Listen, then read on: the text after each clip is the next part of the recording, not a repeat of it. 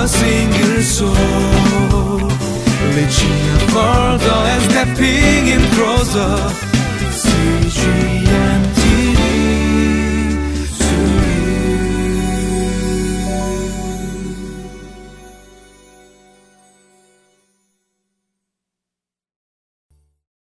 Good day everyone, and welcome to today's Living Life. I once heard a testimony and story by a Christian who had to stand firm to restrain himself from a worldly pleasure, a sin because of his faith in Christ. And he shared that afterwards he cried at the difficulty of it, but maybe also at the regret of it, because if it wasn't for Jesus, if it wasn't for that, because he was a Christian, he could do this. He could do that, which would have been, nice in the worldly sense. Now, I summarized a very, long story into like 2 sentences, but many people, Christians and non-Christians, view the life of faith in this black and white way, into the do's and don'ts. That being a Christian is about do's and don'ts. And if we do that, the danger is that things often, or pretty much always, seem greener on the other side. And let's read today's passage and then we'll continue this train of thought.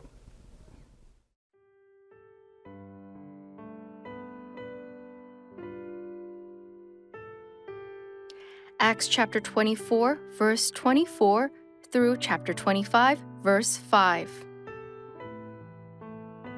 Several days later, Felix came with his wife Drusilla, who was Jewish. He sent for Paul and listened to him as he spoke about faith in Christ Jesus. As Paul talked about righteousness, self-control, and the judgment to come, Felix was afraid and said, "That's enough for now. You may leave. When I find it convenient, I will send for you." At the same time, he was hoping that Paul would offer him a bribe, so he sent for him frequently and talked with him. When 2 years had passed, Felix was succeeded by Porcius Festus. But because Felix wanted to grant a favor to the Jews, he left Paul in prison. 3 days after arriving in the province, Festus went up from Caesarea to Jerusalem, where the chief priests and the Jewish leaders appeared before him and presented the charges against Paul. They requested Festus, as a favor to them, to have Paul transferred to Jerusalem, for they were preparing an ambush to kill him along the way. Festus answered, "Paul is being held at Caesarea, and I myself am going there soon. Let some of your leaders come with me, and if the man has done anything wrong, they can press charges against him there." I think Governor Felix is a prime example of someone who is trying to live with a foot in each camp. Right? Because he could not decide one. Both seem good, so that he's trying to take the best of both without really being in both or committed to either. From yesterday's passage, we know that Governor Felix knew of Jesus and the gospel. Verse 22 says, "Then Felix, who was well acquainted with the way." The way was one of the earliest ways that people talked about Christianity and also Christ, following Christ, because he was and he is the way, right? He was well acquainted, not just acquainted, but intimately well acquainted. So after Paul's first defense, we read in verse 24 that Felix came with his wife, Drusilla, who was Jewish, and he sent for Paul and listened to him as he spoke about faith in Christ Jesus. Now, notice that it says about faith, right? It's kind of like an offhand third-party hearing, right? He listened to his book about faith. It's impersonal. It's not really for him. He did not live by faith nor have faith. Because, verse 25, it goes on, as Paul talked about righteousness, self-control, and the judgment to come, and I want you to highlight this next phrase, Felix was afraid. I want you to highlight that.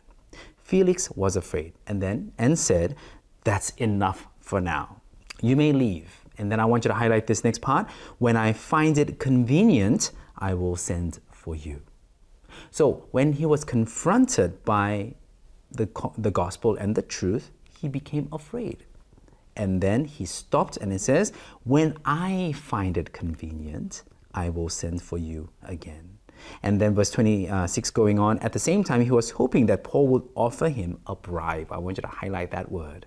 He wanted a bribe. He wanted money. He wanted something that would make him richer at the cost of someone else, even at the cost of maybe justice, right? So Felix sent for him frequently and talked with him. And I would assume that the pattern of the conversation was similar, right? They would talk about faith. He would listen about faith, impersonally, distractedly, kind of from a distance, knowing it without embracing it. And then when something kind of tried to touch him or affect him, impact him, he would stop.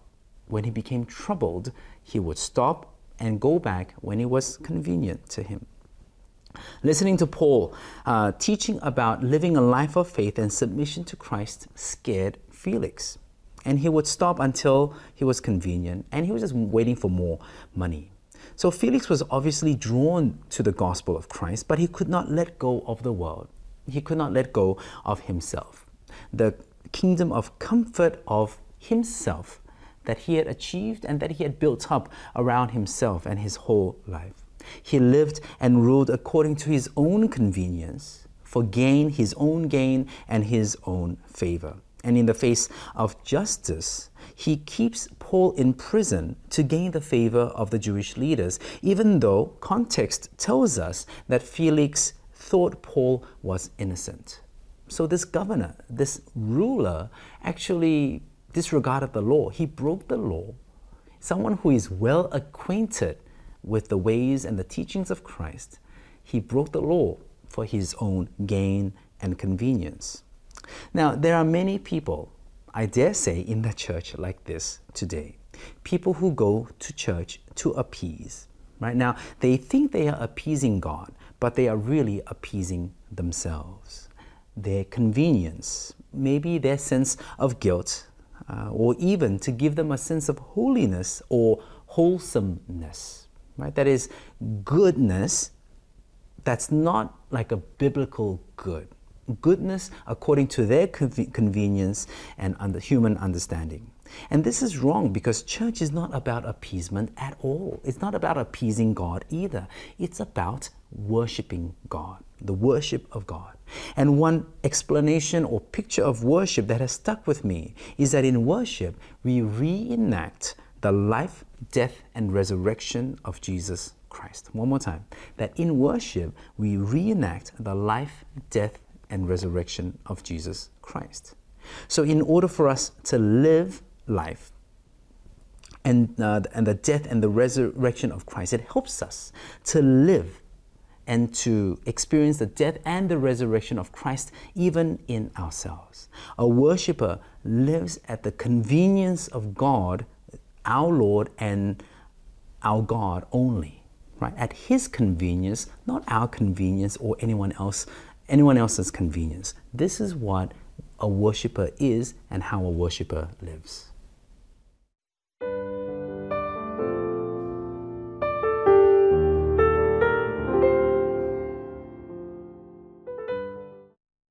Now, if you've been troubled by some of the things that I said, and you think that you may fit into the group of people who go to church to appease themselves, I hope and pray that you will make the commitment now before you get committed to the wrong kind of life, the life that will end, no matter how nice it may be now.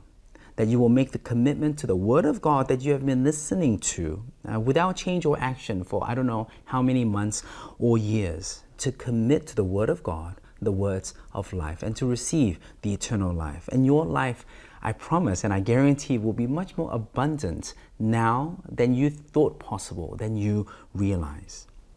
And secondly, is the danger for believers to become Christians who are neither hot nor cold, as we try to please ourselves while pleasing God. Right?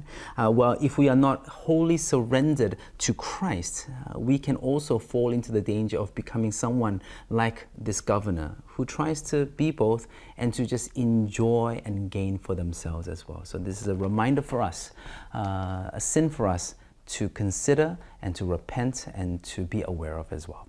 Let's pray.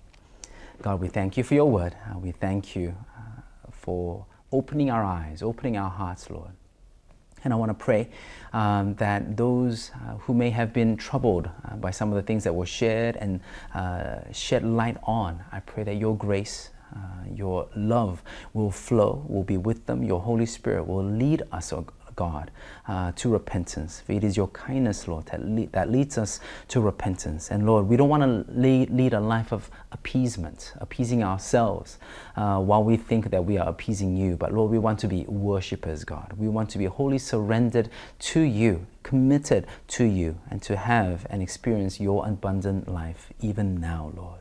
So we thank you, Lord, and we pray for the church, for the body of Christ, oh God, to grow. In Jesus' name we pray, amen. For a single soul, reaching further and stepping in closer. See Jesus.